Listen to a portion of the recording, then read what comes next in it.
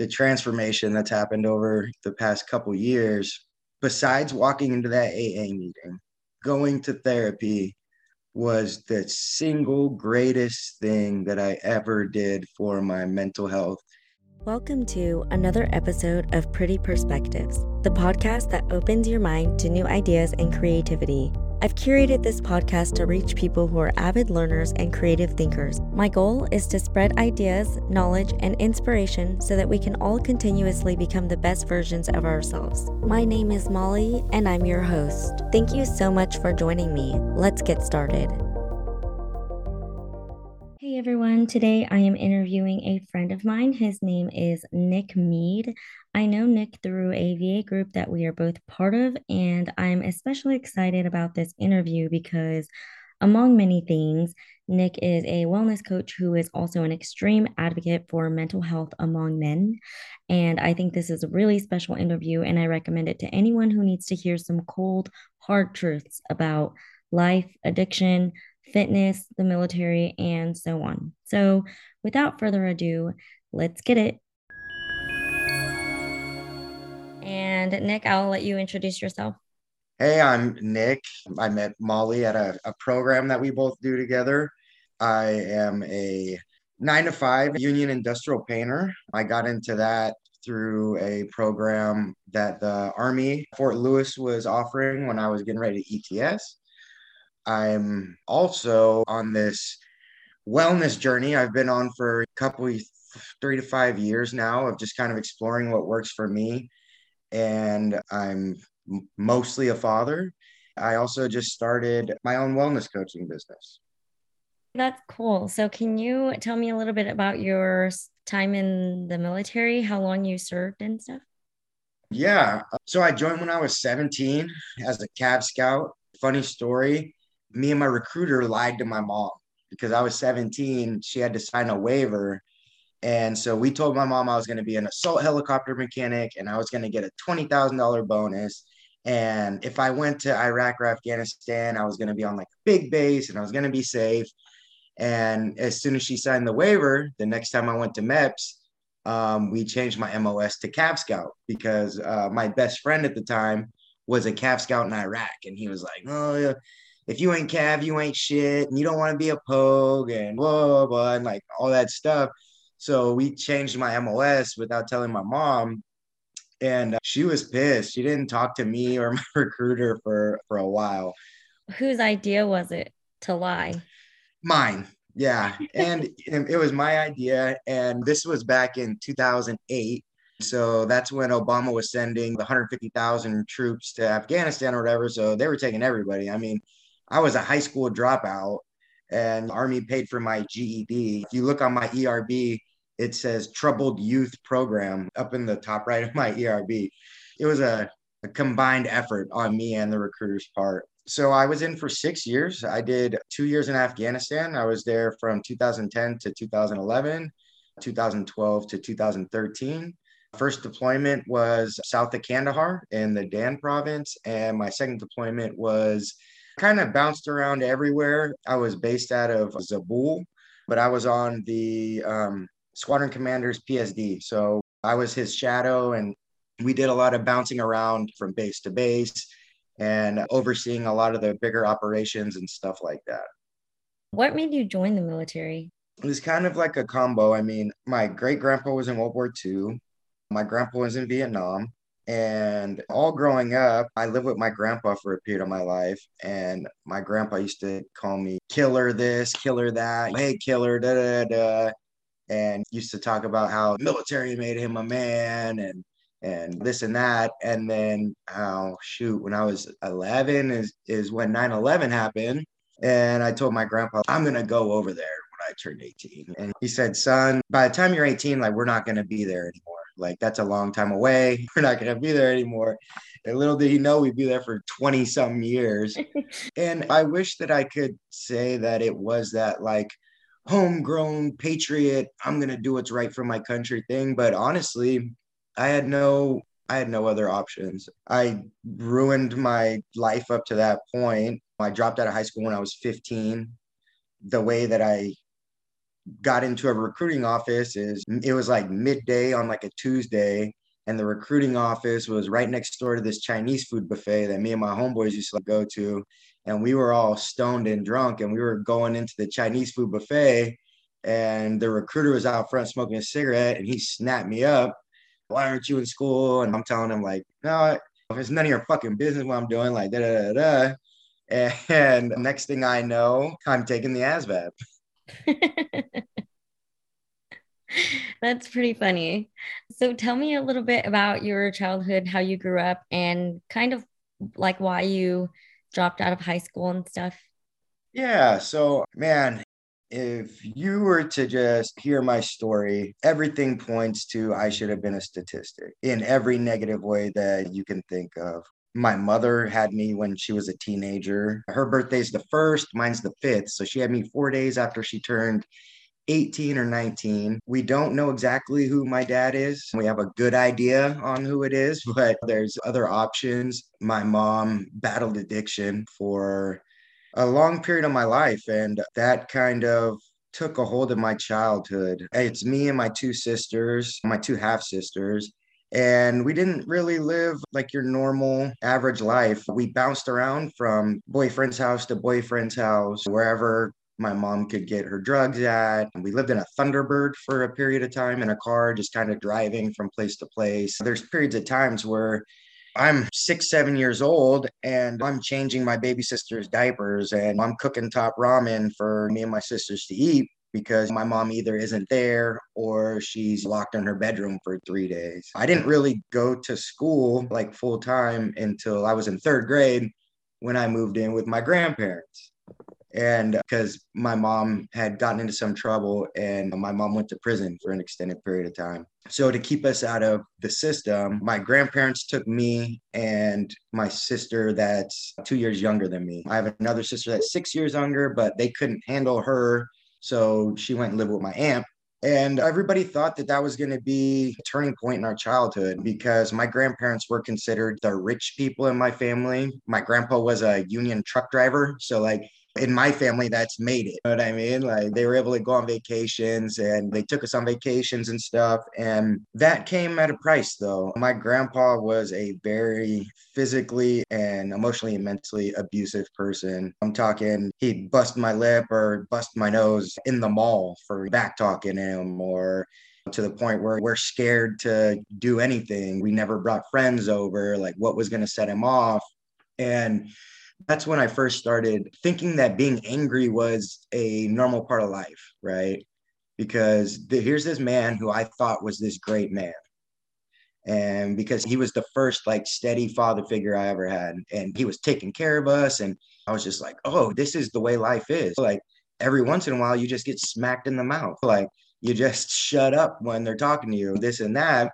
And so I took that as like normalcy. And that gets embedded to you when you're a young man and you see that. You think it's normal for your wife and children to walk on eggshells. And that's a sign of respect because they're scared that you're going to get mad or they're scared you're out in public and you're going to flash off and punch some guy in the face. Or so it's, oh, do whatever it takes to make sure that you don't make Mike mad or you don't make Nick mad. But it wasn't it had its gives and takes. I mean, I went on vacations with them and I had finally had Christmases where I had presents and we had food, which are all things that we weren't used to before we moved in with them. So I would take that as a win. It was a step up from where I was at. And then I moved in with my aunt where the money wasn't exactly there. No more physical abuse, but there was a lot of mental manipulation. She didn't have the best relationship with my mom.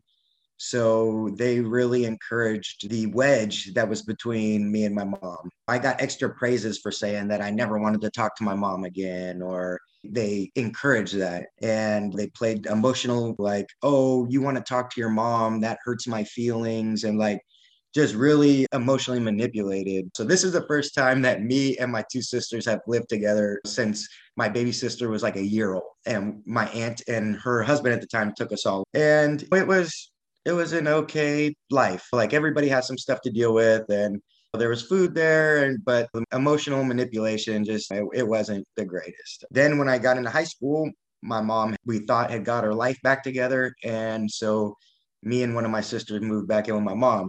And at that point, I was already pretty far gone. I mean, I was 14 years old and was already drinking on a regular basis and smoking weed and just trying to be grown, selling weed and stuff like that. And my mom, she felt so bad for the horrible things that she did and the horrible things that she put us through that she let me get away with whatever. They treated me like I was a grown man and let me make my own decisions pretty much. I would leave the house and go run around in the streets and come home once a week, one night a week to eat, and then I would leave.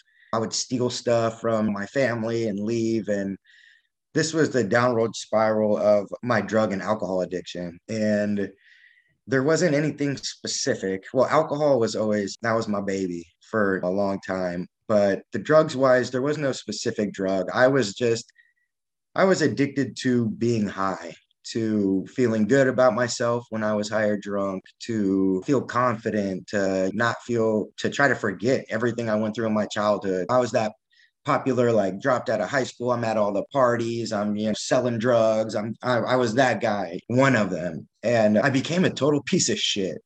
The relationship I had with women was horrible. I grew up thinking that emotional manipulation is just a part of the game of life, right?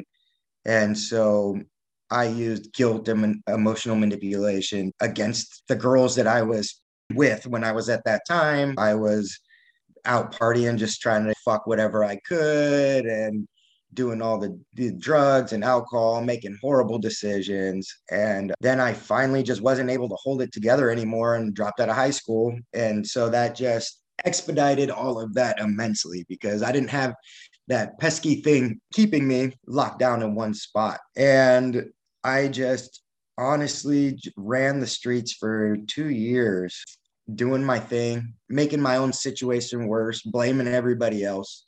With the childhood that I had, I always got a pass because everybody was like, oh, yeah, he's a piece of shit, but this happened or that happened, or like, yeah, they were homeless when he grew up, or he grew up in drug houses and his mom's in prison, so cut him some slack. And so when you're constantly being told that you're a victim and that none of it is your fault, you're never going to own up to it. You're going to keep using that for as long as you can until life, or if you're religious, whatever your higher power smacks you in the mouth and kind of tells you, no, your past is your past. And that definitely influences your situation and who you are. But once you get to a certain age, it's your choice. Now you're making the choice to continue. Then at 17, I told my story of when I joined the military. And it wasn't like I'm a good guy now either. I was a piece of shit when I first joined the military too. I mean,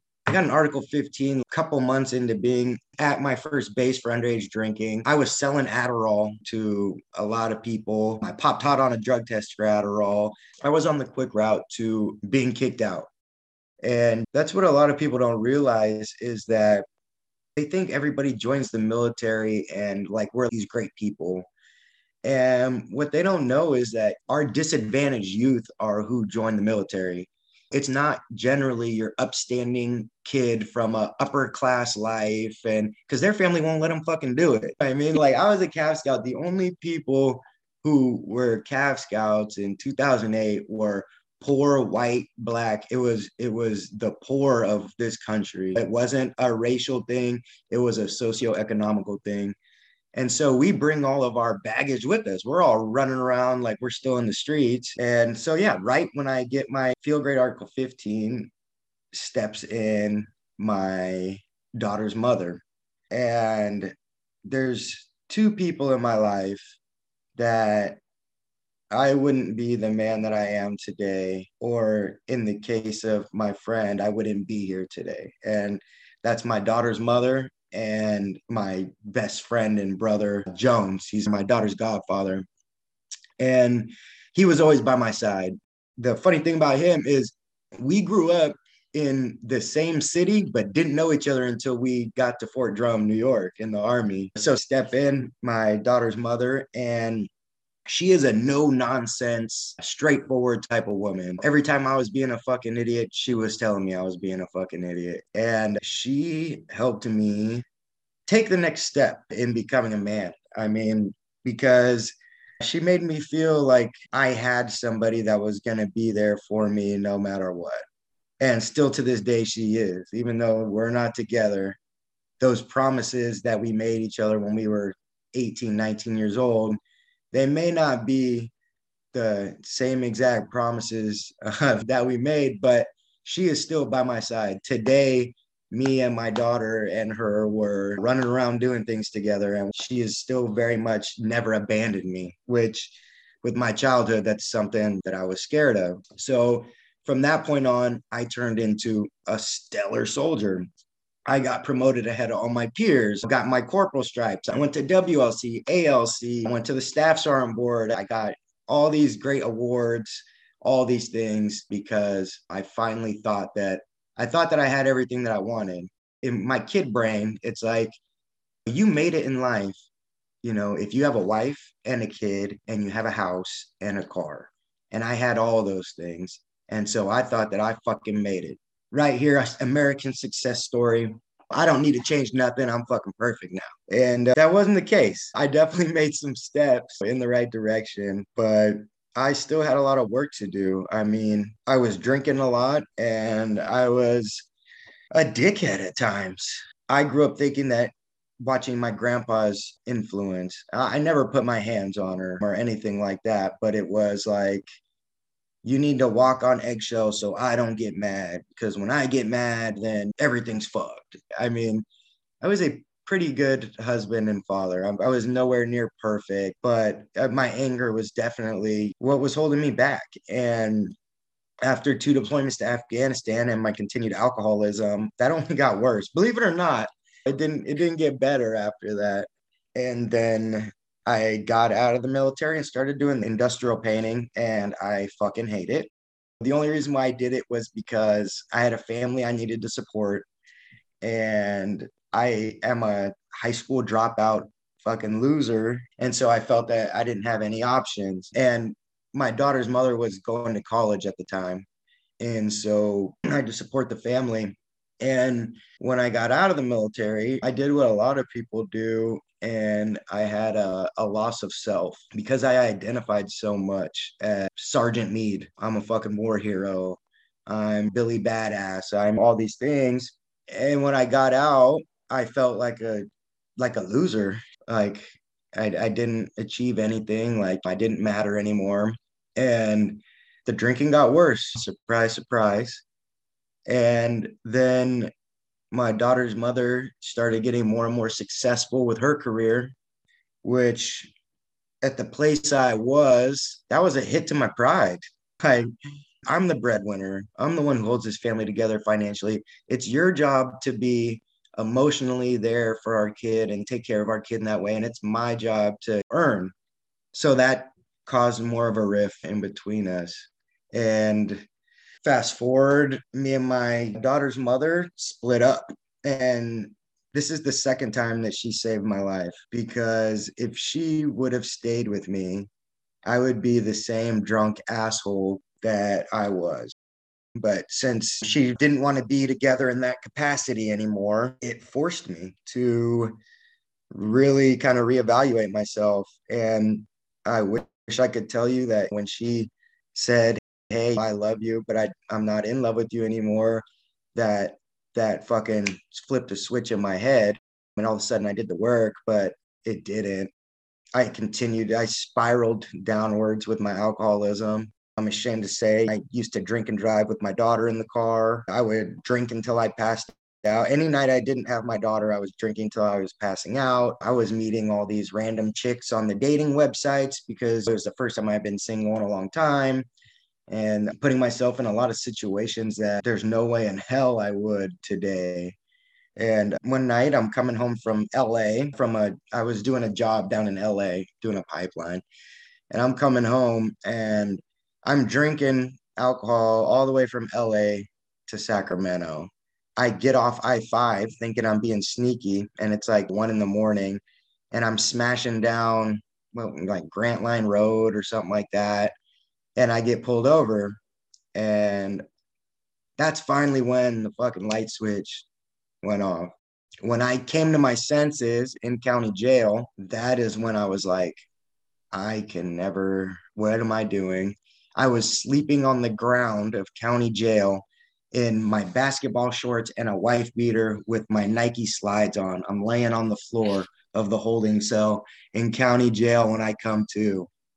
And that's when I decided that I couldn't do the drinking anymore.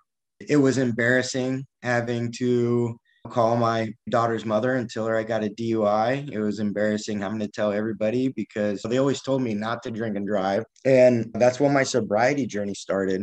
I was pretty heavily involved with AA for a long time. I was going to 6, 7, 8, 9, 10 meetings a week, like as many meetings as I could, because it was the one place where I felt like everybody was on the same page with me. No, everybody was there because they didn't want to drink. So these AA meetings, they were a blessing for me. I never got a sponsor, but I kind of worked the program in my own ways. I took what I needed from AA meetings because I felt like what the AA and what NA does is a great thing. And it's definitely needed and it definitely saves a lot of people's life. But a lot of the ways they do things weren't for me. A lot of beliefs they have weren't for me.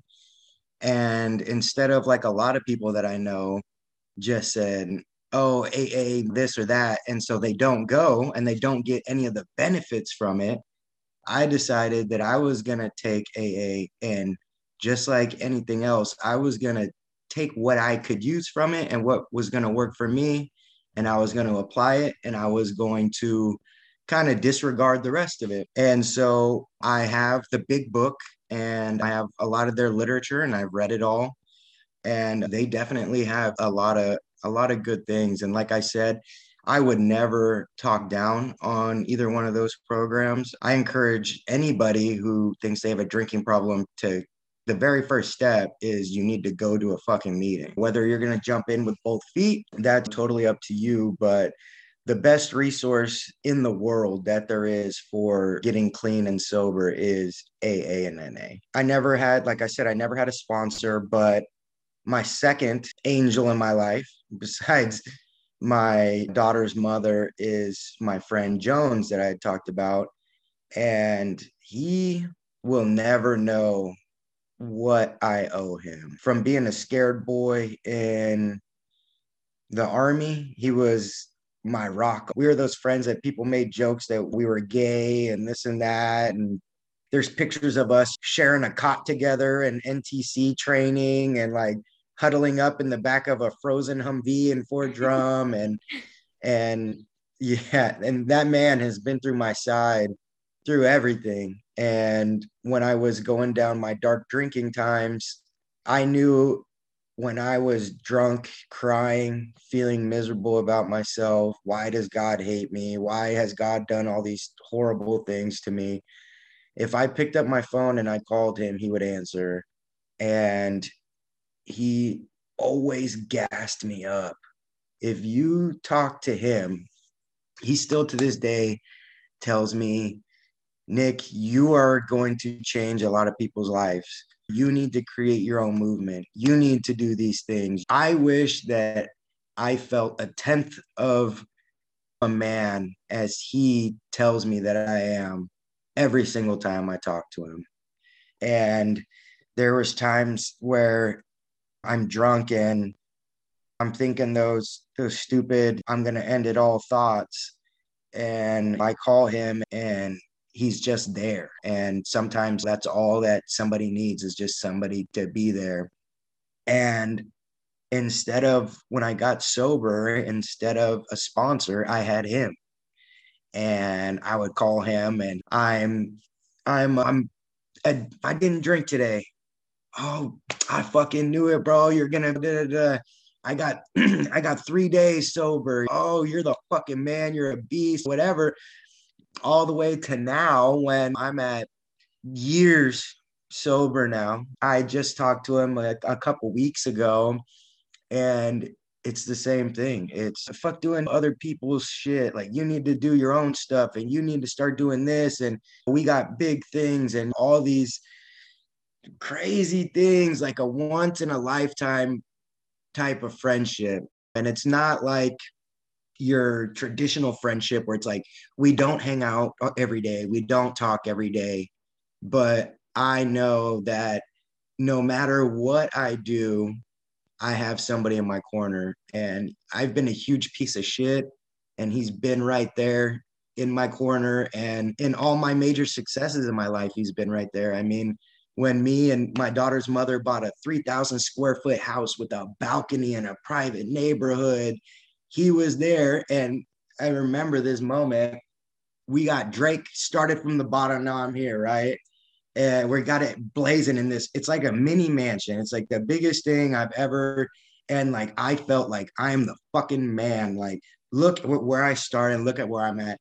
And he's there video recording me and my daughter and my daughter's mother dancing in the living room. And I remember like I got all my chains on and I'm doing all this and like he has been there. And the day my daughter was born, he flew to Seattle and he was there the day my daughter was born and he stayed with us. And we're not as attached at the hip as we used to be, but I'd put our friendship up against anything. And during my sobriety and my dark days, like without him, I don't think I could have done it. He'll tell you different.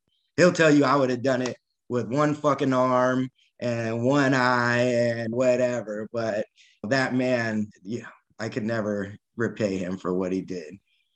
But as I'm getting through my sobriety, I'm realizing that my anger's still there. I'm going through my depression still. I'm like all these things, right? And every alcoholic and every addict thinks that, yeah, we're okay, we're a fucking asshole, but like the only thing that makes us an asshole is the alcohol and drugs. Like once we get rid of that, we're a fucking perfect person because all addicts are like narcissists pretty much. Like we're perfect. And the only thing that's wrong with us is our drug abuse and our alcohol abuse. And if we were to change that, we'd be perfect and everything. So then I started getting resentful. Well, now I'm sober and I'm great. Why does my daughter's mother not want to be with me? Why am I not all of a sudden successful? Why am I all of a sudden not happy?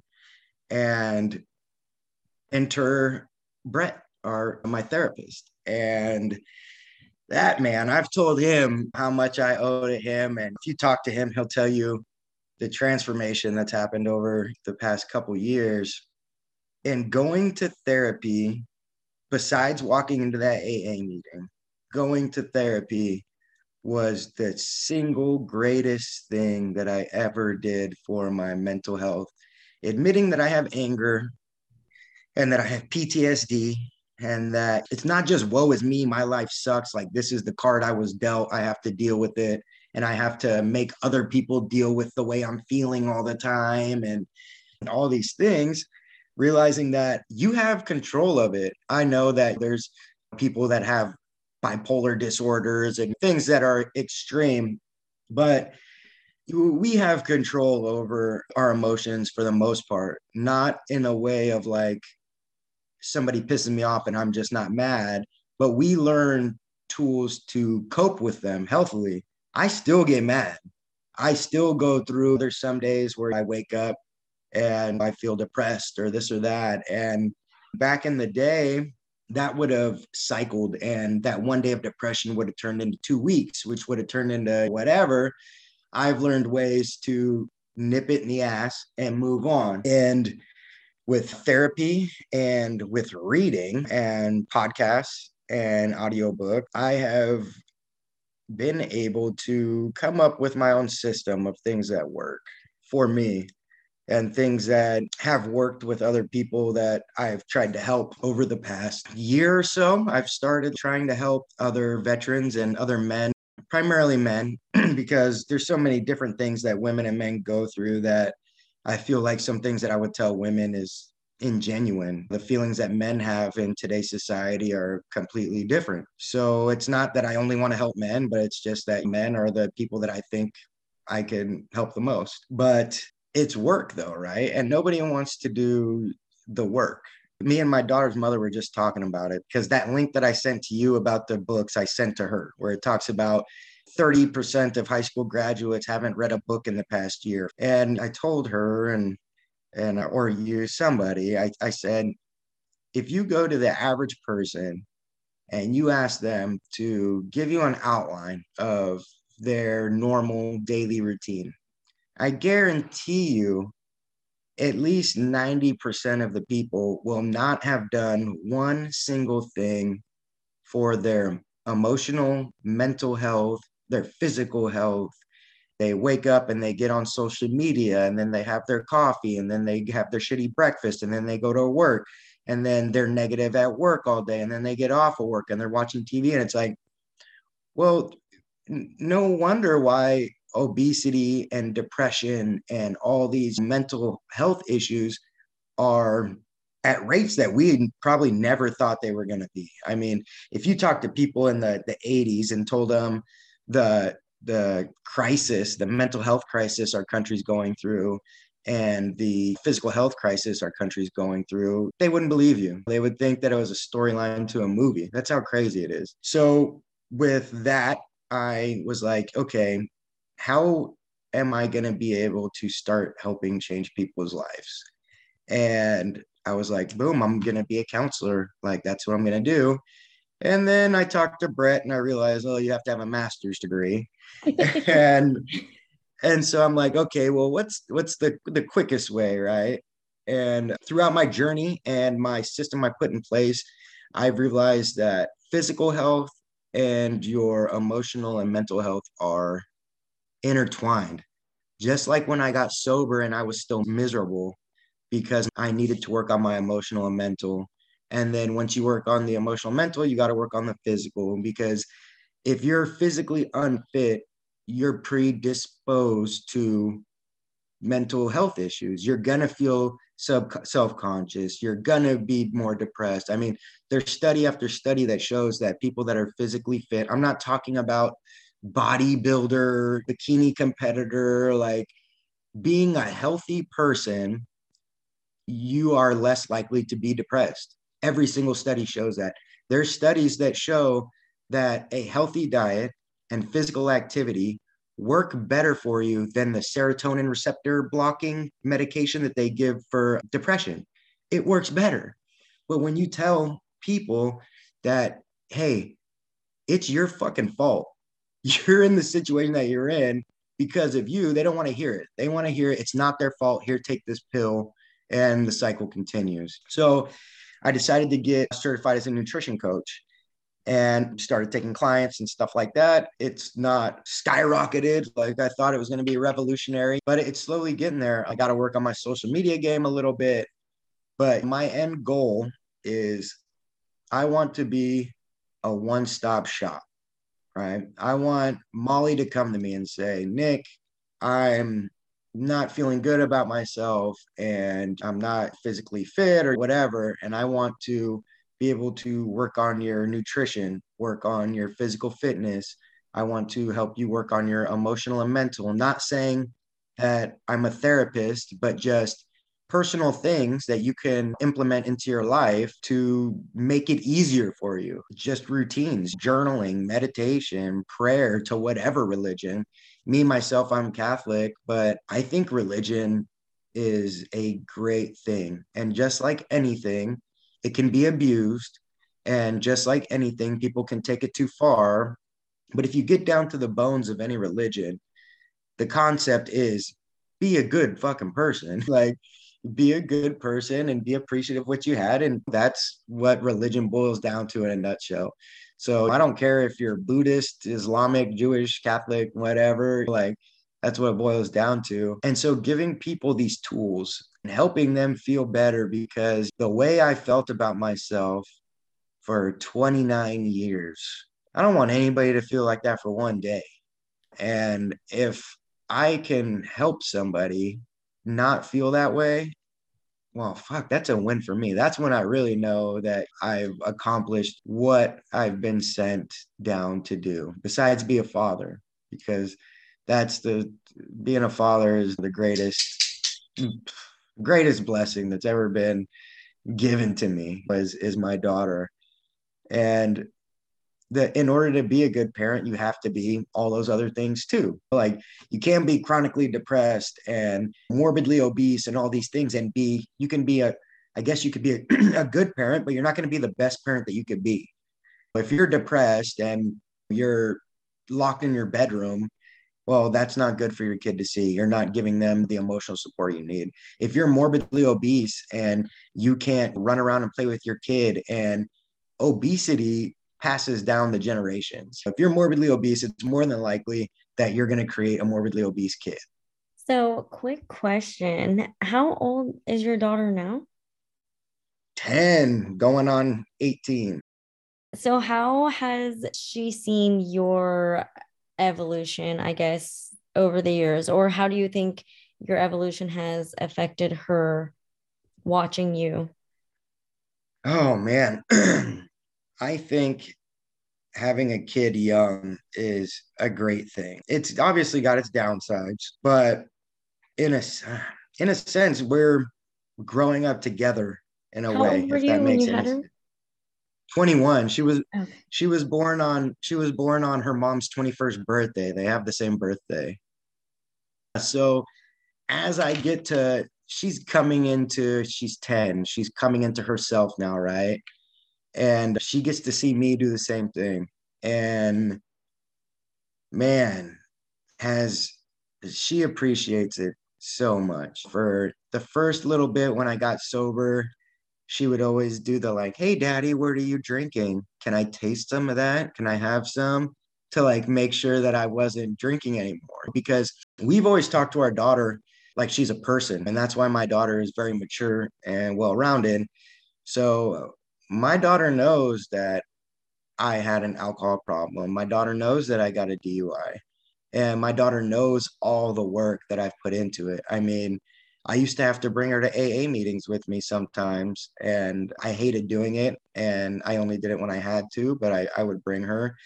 And you could ask Brett, she used to sit in the lobby when I did my first PTSD group. She would sit in the lobby on her iPad, and so she knows everything that I've gone through. And me and her mother make sure to tell her that addiction is strong in our family and it can ruin what you have. I mean, my daughter's mother, her dad is an alcoholic. My mom was a drug addict. I'm an alcoholic. It's just she's predisposed to it.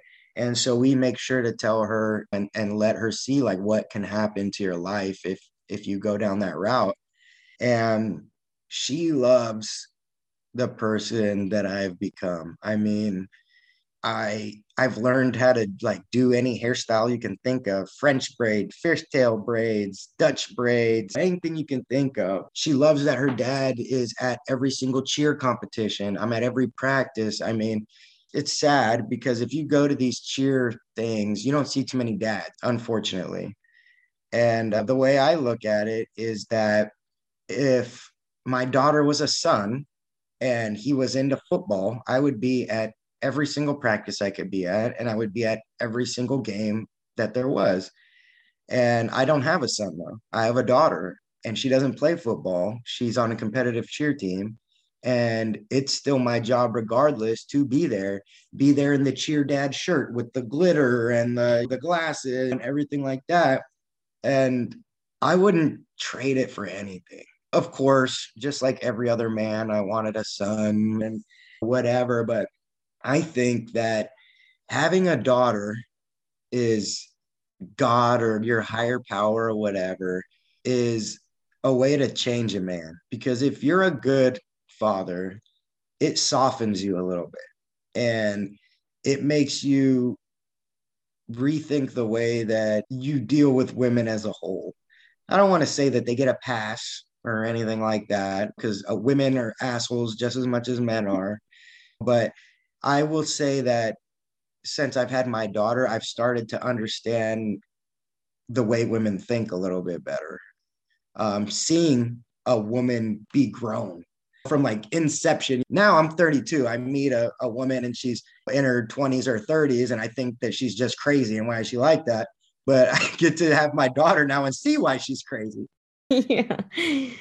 And also, can I ask too, like, what was it about your daughter's mom? Because you mentioned, like, when you're younger, you kind of talked to a lot of women and you kind of just didn't care. What was it about your daughter's mom that you kind of like, okay, I'm going to stay with her and have a kid with her? and be with her? So in high school, we had the same group of friends and we kind of knew of each other, but we didn't really like know each other. And then one time I went home on R&R and we kind of officially met each other at a party. And it didn't go good. We were just kind of like shit talking each other. That we're both like that. Like we talk shit about people and like so we were just kind of like talking shit to each other.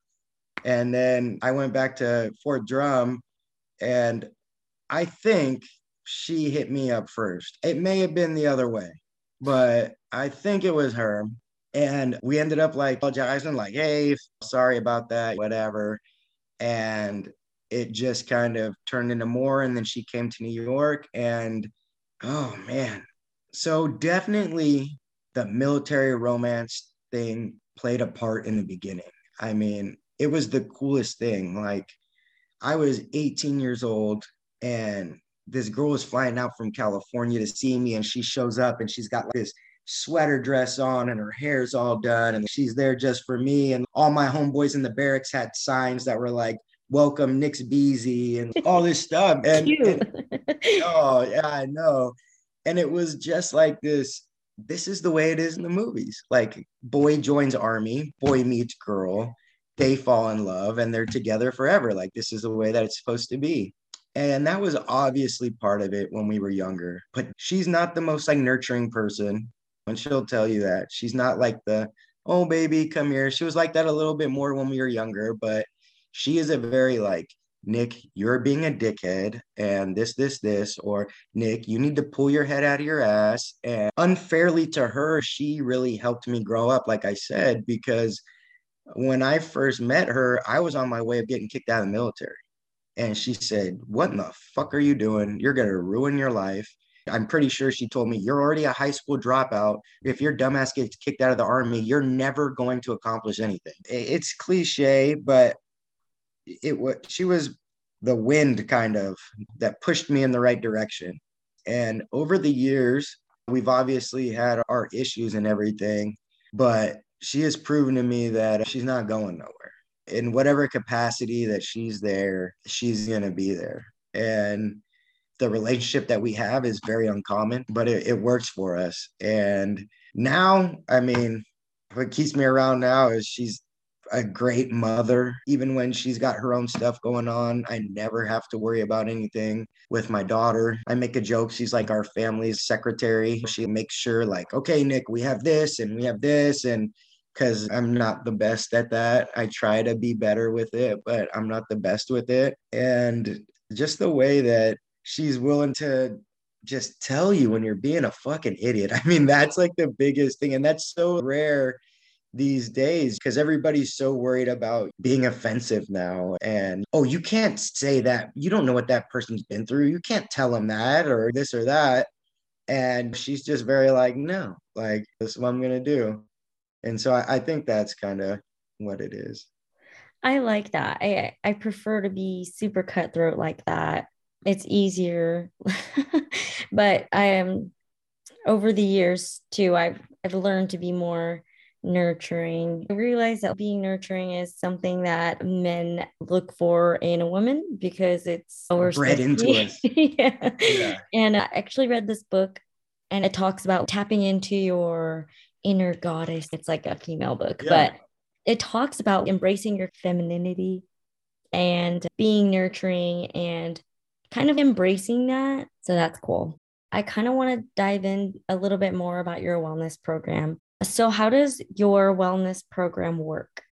So right now, the first steps that we're doing is it's just nutrition as of right now. I haven't had any clients hit me up for the whole shebang yet. So we're just working on nutrition and physical fitness. And I do things a little bit different. I mean, I'm not one of those coaches that you hire and you're like, hey, I want to lose 10 pounds in a month. And I'm like, okay, well, this is what we're gonna do. And da, da, da. I do the opposite. I mean, because most people who are looking to hire a coach have ruined their metabolism. They have their maintenance calories probably down into 1,200 calories and they're wanting to lose weight. I really focus on a sustainable way. I want to be the last coach that you ever hire. I don't want you to have to hire a coach every year or 2 years to lose that same 15, 20 pounds. I want to be the coach that helps you rebuild your metabolism, that helps you get sustainable weight loss or muscle gain, or that's realistic. I mean, fad diets are, gosh, they're a pariah on our culture. I mean, intermittent fasting, keto, Atkins, paleo, carnivore, like all these things, they may have good qualities and they're good for short periods of time. Like if you want to drop a little bit of weight and you already have a healthy relationship with food, go ahead and do intermittent fasting. But all those diets build bad relationships with food. It's proven that the best diet for people is a well-rounded whole foods diet.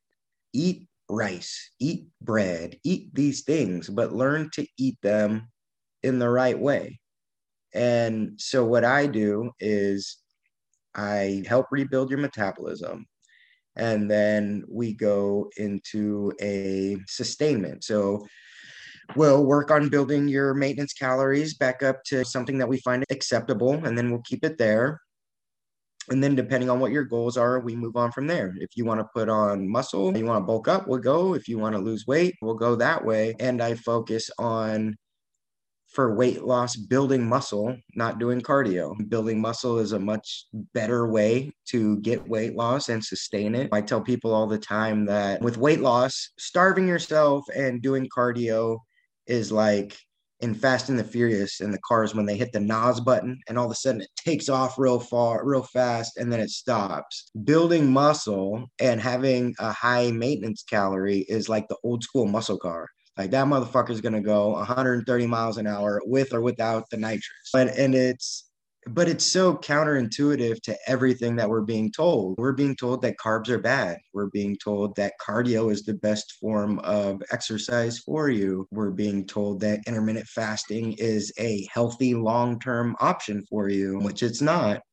And it's it's hard in the fitness industry because every single one of those diets, you can find studies that say they're the greatest thing on earth. That's one of the downfalls with the society that we live in anything, not just health and fitness. I mean, you could go on and find doctors and scientists saying that the earth is flat and they have scientific data and all this stuff, and we're so smart, we're dumb. Like there's so much information out there for us that we don't have any, because you don't know what to believe. And it's just bad in health and fitness. I mean, it was so bad for so long where people were pushing these, you have to be this crazy fit, and we were making fat people feel horrible for so long that now the pendulum has swung in the complete opposite direction, which blows my mind. Now we're telling people that it's okay to be obese. You're still happy and healthy. And we're teaching this to our kids.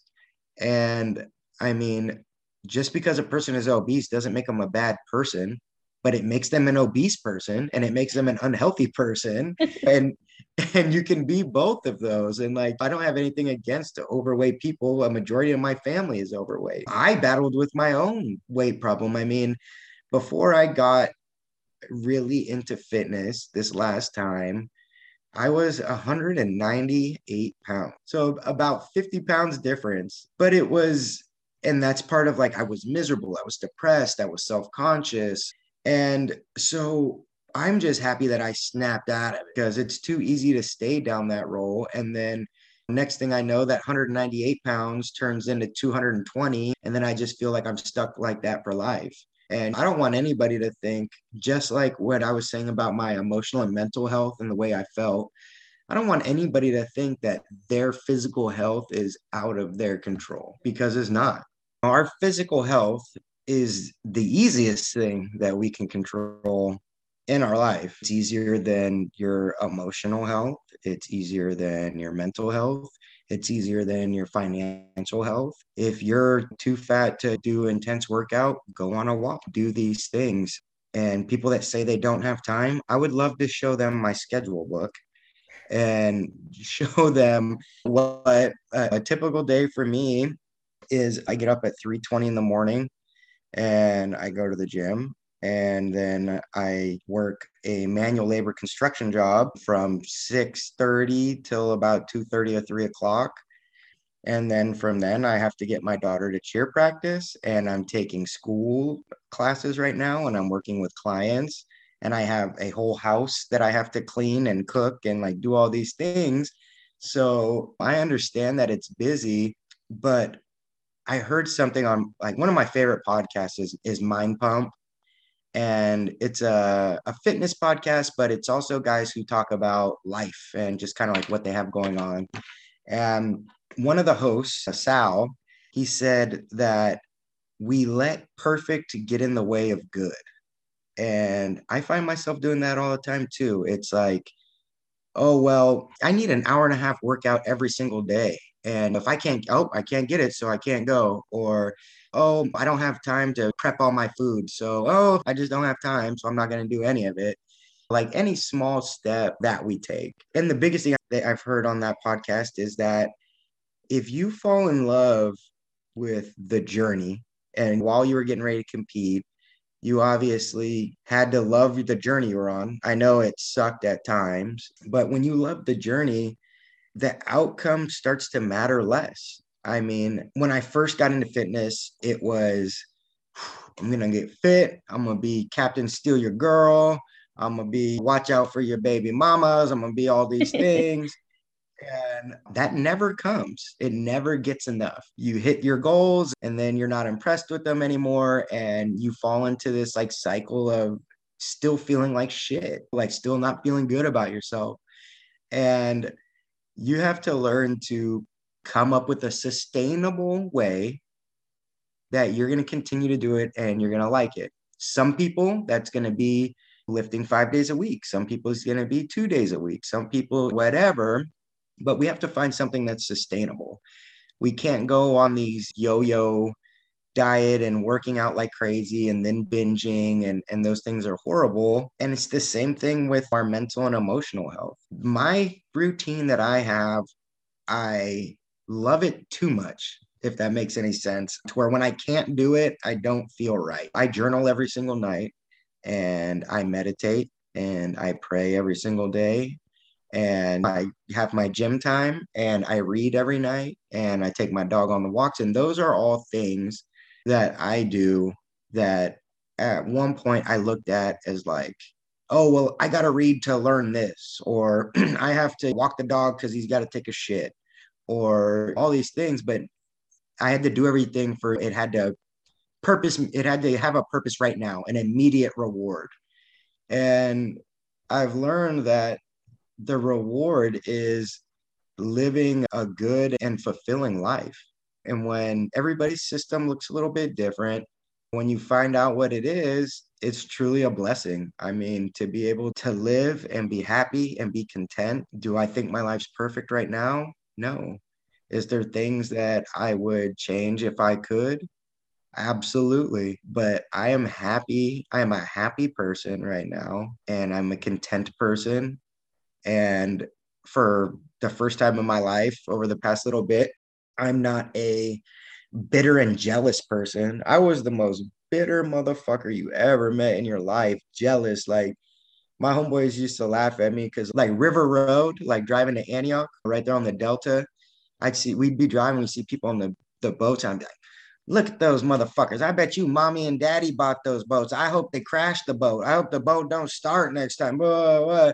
Because like my ass is over there driving around in a 2003 F-150. Like I was just salty. Anytime I seen a good looking girl, what's she doing with him? He must be rich. Blah, blah, blah. And I have those thoughts every once in a while now. I'm not going to lie, but I just fucking check myself. And the being real with yourself is the biggest thing, right? Like, why be jealous of what somebody else has? You're jealous that they're rich. Well, what are you doing to get rich? Why are you hating on that person in the gym, calling them a gym bro and all these things? Why aren't you doing? What are you doing to get that? It was something when I was really into like the dating game, I was like, why am I not attracting quality women? I felt like I was attracting, they were either like good looking, but had nothing else to offer, no personality, or they had personality, but I wasn't attracted to them. And I'm salty. I'm like, oh, these women, this and that, and blah, blah, blah. And I had a self reflection time. And I was like, am I the quality man that is going to attract the quality of woman that I want? And the answer was no. Like the answer was not. So why should I expect this dime piece looking, super sweet, smart, funny woman to be attracted to me when I haven't put the work in to attract them? This isn't a fucking 19 or 2000s romantic comedy where the hot chick just falls for the dude for no reason. Like this is real life. And once you are real with yourself, it makes things a lot easier. You get rid of that victim mentality. Everybody wants you to think, society wants you to think that your life sucks because of somebody else. Your life is hard because you're a woman. Your life sucks because of this. Your life sucks because of that. And you may have certain things in your life may make the path harder. I mean, fuck, like I said, I should have been a statistic.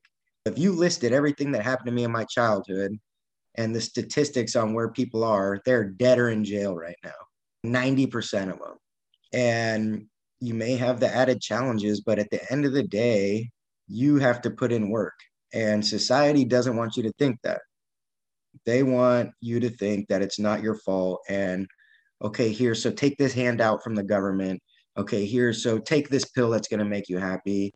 Here, take this pill that's going to make you skinny. Here, have these surgeries. Like, you're not good looking enough, so get these surgeries and do this and all these things. Because if society told you that you're fat and broke because you're fucking lazy, then they're not going to get anything out of it. They gas you up in the wrong way. You're perfect, bro. It's society that's holding you back. It's your genetics that are holding you back. It's the man or the woman or whatever. That's what's holding you back because you're fucking perfect, dude. Like, go ahead and watch another fucking episode of Keeping Up with the Kardashians instead of picking up a book. Like, it blows my mind. And the most happy people on earth are the people that have realized that they are in control. You're in control of your emotions. You are in control of your physical health. You are in control of your financial situation, like anything. Like, I am not the richest man on the earth. I own a house in South Sac. Like, I'm not over here talking from my high pedestal, but I'm not where I want to be in my end goal, and I'm doing things to make that change. And they're small steps. We want to get to the finish line quick, and you get the biggest changes in the long run with the smallest steps today. And the key is just keep taking those small steps every single day. And there's going to be days where you don't want to. There's going to be days instead of investing $50, you want to buy a new shirt or whatever. But if you make that decision and you buy that new shirt, then you don't have the right to complain about being broke or not being where you want to be financially or all these things because we're not entitled to anything. You know, you're not entitled to be happy. You're not entitled to be in shape. You're not entitled to own a home. You're entitled to walk down the street safely, which in California, you can't even do that. And everything else in the world, you have to earn. Yeah. Oh my gosh. I want to second so many things that you touched on. I just want to say that it's really admirable that you've taken accountability for a lot of things that you've done in your life, even things that you're ashamed to say. But like you said, you check yourself, which I think a lot of people don't do. And one question that I would like to ask is, what would you recommend for people who are currently in that dark space or dealing with depression or anxiety to where they don't necessarily feel like getting up? Because for me personally, like when I was struggling really hard with depression, it's not like I just didn't want to get up. I wanted to, like I physically couldn't because your emotions are dragging you down. Like I wanted to get up, I wanted to work out, I wanted to get out. And it's like my brain just wouldn't let me. Yeah. I mean, this is going to sound like oversimplified, but I'll say the same thing that I tell my daughter is you got to do it. I mean, I've been in those days too, where I'm laying in my bed with a 40 ounce of Mickey's next to me, and you're not going to be able to go out and conquer the world on day one or day 100 or day 1000. Do one little thing. That's like when I get my clients, when we start working on fitness and nutrition, I start on one small thing. Okay, so I'm looking at your diet because I have all my clients track food, everything they eat for me for 1 week and I tell them not to change anything. I just need to see what we're doing, right?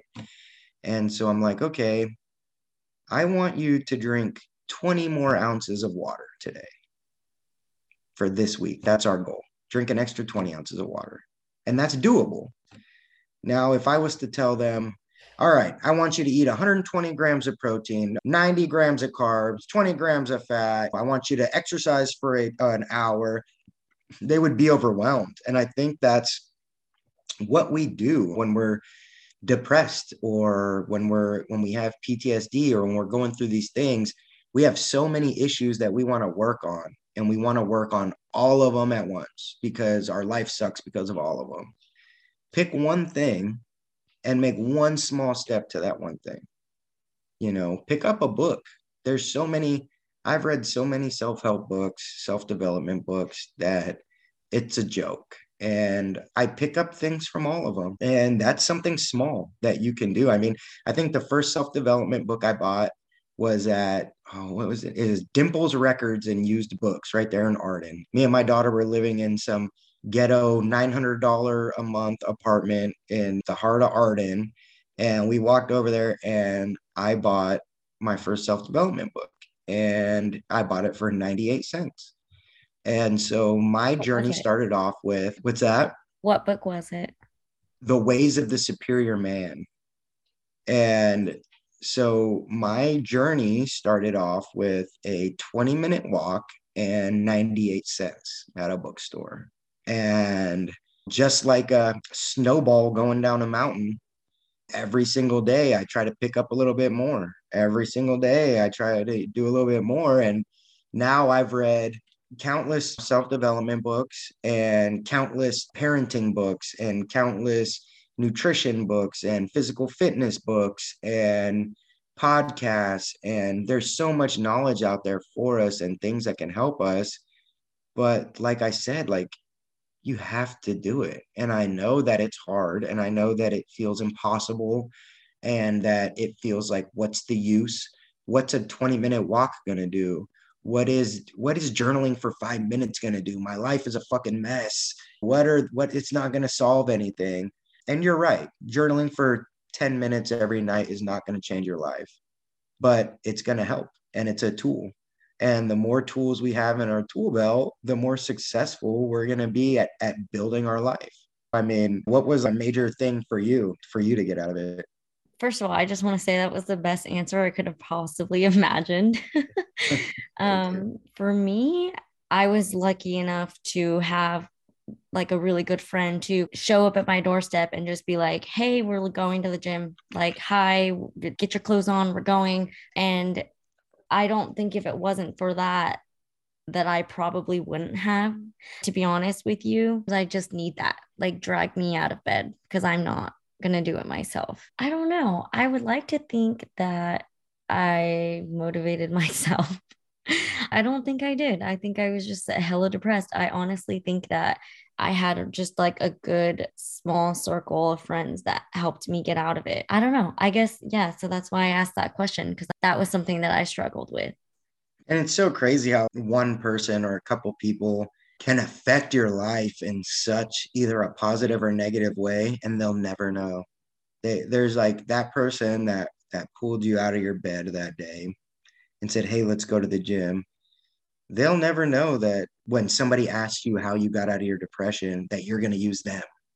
Yeah, They're never going to know that they were that major of an influence. right. That just reminds me of the year that I got home from deployment in 2019. I started working an odd job. You come home from deployment, you're like, what the fuck do I do? I maxed out my unemployment because why not? And then I got this odd job working as a machine operator at this facility, and we were making ID cards, and started working with another veteran who, it funny enough, we met each other years ago at a shooting range where he Yeah. remembered me specifically because like I'm short, my last name's 2 letters, and like there's not a lot of females that look like me in service. So he was like, oh, I remember you. We talked a little bit, whatever. And so from that point on, he kind of was like, oh, we're veterans, we gotta look it up for each other. And in that period of time when I was working at that place, I think it was very obvious how depressed I was. Like I would cry and then I would go into work, but I wouldn't talk to anybody. I wouldn't really associate. And there were times where I would experience panic attacks. I'd go to the bathroom, have a panic attack, and come back out. I was a machine operator. So really, I just popped my headphones in and went right back to working. Nobody really talked to each other. There was a period of time too where I was contemplating ending it all. Like, I hate feeling this way every day. And I called the suicide hotline that morning. And I went into work because they talk to you, whatever. And so I went into work, and this person was like, what's wrong? I could be fine. But the second you ask me what's wrong, you're That's when you getting it fall all. apart. Yeah. So I was just like, I don't want to talk about it.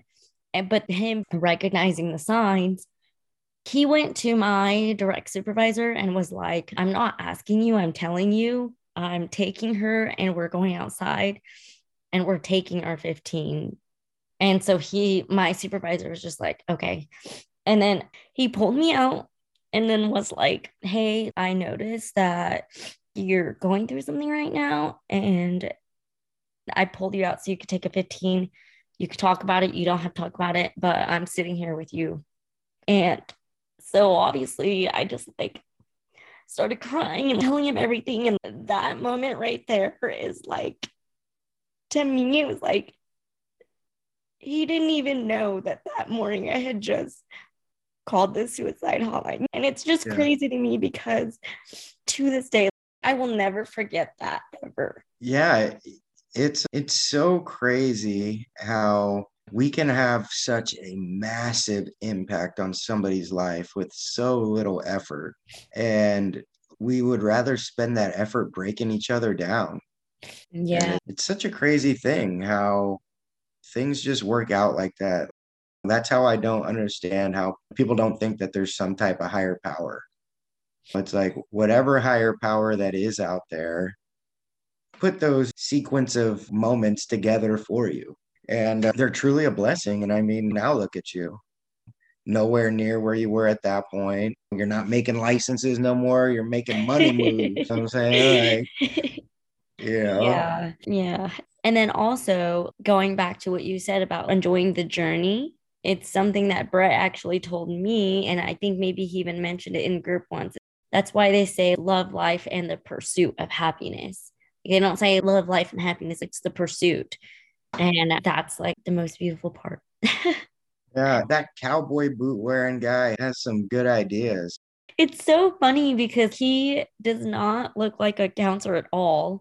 Like when he was talking about ripping off his awning in his backyard, how Stunning. pissed off he was. Yeah. It's like, are you a therapist? But he is, and he has some pretty fucking great things. And even when my friends call me and I'm like, what would Brett tell me right now? And I tell them things that Brett has told me, and they're like, your therapist is fucking awesome. And I'm like, yeah, I know. It's so crazy. I think if I would have walked in and it would have been some uptight therapist that you think of, I don't think I would have stuck with it. But Brett, he was just such a like a no nonsense like type of dude. We sit there and we bullshit, and he makes it a lot natural. And he's somebody that I can relate to on a personal level, and it makes it so much easier. And he'll never know either, too, like how much those sessions and those groups mean to everybody. I don't think that he can comprehend that to the extent that they do. Even at the position I'm in now, I still like look forward to my sessions every other week, and I still look forward to group. And that's what I tell people all the time is that our brain and emotions are this such complicated thing that I encourage everybody to go see a counselor or a therapist. There's so many emotions and things that we're dealing with that we have no clue about that we could use their help with. Like, you don't have to be severely depressed or this or that. I think that the world would be such a better place if everybody did that. Right. And you mentioned also in the past, you just say hate and ass things to like people that you saw. I noticed I had a lot more road rage. I would literally pull over and fight someone on the side of the road if they cut me off. And Yeah. I realized that a lot of that anger, it was within myself. And so it's something that I had heard and kind of changed my life too is how you talk to people and how you react and everything you say about people that you like, don't like, whatever is a direct reflection of yourself. And so, in knowing that and seeing my progress throughout the years, I've noticed like I let shit go. My road rage is not there. I don't say shit about people. I mind the fuck my own business because I don't have that anger within myself anymore. Yeah. Yeah. It's such a blessing when you get the anger in check. And it's like now nobody around me has to be worried that I'm going to blow a fuse. We're able to go on vacations and enjoy it. We're able to go to the movies and enjoy it. We're able to do these things and joke around and not worry that I'm going to get pissed off out of nowhere. And it just makes so much more of a comfortable living environment for everybody around you. And it makes you a more pleasant person. And it's like you said, it's a reflection. So I've heard it a million times, but with road rage, are you going to let an incident that took 10 seconds, somebody cut you off in traffic and flipped you off? I would let that ruin my day all fucking day. I'd be like, oh, that motherfucker. And I'd be mad all day. So I essentially gave that person the power in 10 seconds. I was so weak minded that I gave that person the power in 10 seconds without even knowing it or trying to ruin my day completely and effectively ruin everybody's day around me. Because when I was in one of those moods, nobody around me is going to be happy. Nobody's going to have a good time. And again, it just goes back to owning up to your shit and being a grown man or being a grown woman and taking control of your emotions. I mean, I'll cut to a book real quick that I go back to all the time is David Goggins' book, Can't Hurt Me. He talks so much about just like unleashing your potential and your circumstances don't matter. And if you're broke, do what it takes to get another job. If you're fat, do whatever it takes to get skinny. You can't sit around and well, you can, but you should not sit around and bitch about your situation if you're not doing anything to change it. And it's freeing. Right. And David Goggins was overweight. They were like, you can't join. And he was like, oh, Yeah. bet. It Yeah. was like 100, it was like 160 pounds in like 90 days or something that he lost. Yeah. That's That's crazy. crazy. Yeah. I Um, would never advise anybody to do that. Yeah. so do you have any book recommendations or any favorites that you'd like to share? Yes, obviously David Goggins, Can't Hurt Me. Jay Shetty, Think Like a Monk, Ways of the Superior Man, and No More Mr. Nice Guy. Those are my, if I had to give a man, David Goggins is for everybody. Think Like a Monk is for everybody. The other two are gauged towards men. If I had to give a man four reading books to start their journey, that's the four that I would give them. Nice. Nice. And What's your go-to? okay, so I was gonna say to Think Like a Monk by Jay Shetty. I like everything Jay Shetty, I like his podcast, like his YouTube, everything, whatever. And I would also say, just because I'm like in the finance world, I like Rich Dad Poor Dad. It's a classic kind of That's a mindset good switch one. from what my parents always told me growing up versus my mindset now. And it's an easy read, and it's called You're a Badass by Jen Sincero. So that book was actually gifted to me by a friend and told me that it changed her life. And so I wanted to pass it on, pay it forward. And so since that, I'd like to think that I've passed it on and paid that forward too. And then, so where can people connect with you, find you? Yeah, on IG, it is wellness underscore Nick underscore 90. And it's my official page or whatever. I'm trying to get better about posting content and stuff on there. I was doing good for a little bit, but then I've stopped. But funny little thing, my daughter, we were talking about how I'm struggling with the making content. I feel weird about it and this and that. And so this past weekend, my daughter made two little content videos for me. And so I'm going to be posting those here within probably tomorrow. That is so cool. I mean, I think I need somebody to help me with my real estate one because I haven't posted anything. And I think that just means I'm getting old. Yeah, it's hard to get over, for me at least, like the self-conscious part of it. Even where I am now with, my journey, I'm always like, people are gonna be like, who the fuck is this guy? And da, da, da. And I just get super self-conscious about it, and I get in my head, and I kind of just need to get over it because there's gonna be people that think that, but then there's gonna be people that one person, if I can help one person out of 100, that's worth it. It's worth Yeah. looking like a jackass. All right, Nick. So thank Yeah. you so much for being here. I think that that was such a great interview. It was better than I imagined. Oh, thank you for having me. I'm glad that we were finally able to connect and get this done. Thank you. Thank you all so much for listening. I hope that you guys took a lot from this interview as I did. And as always, tune in next time for another episode of Pretty Perspectives.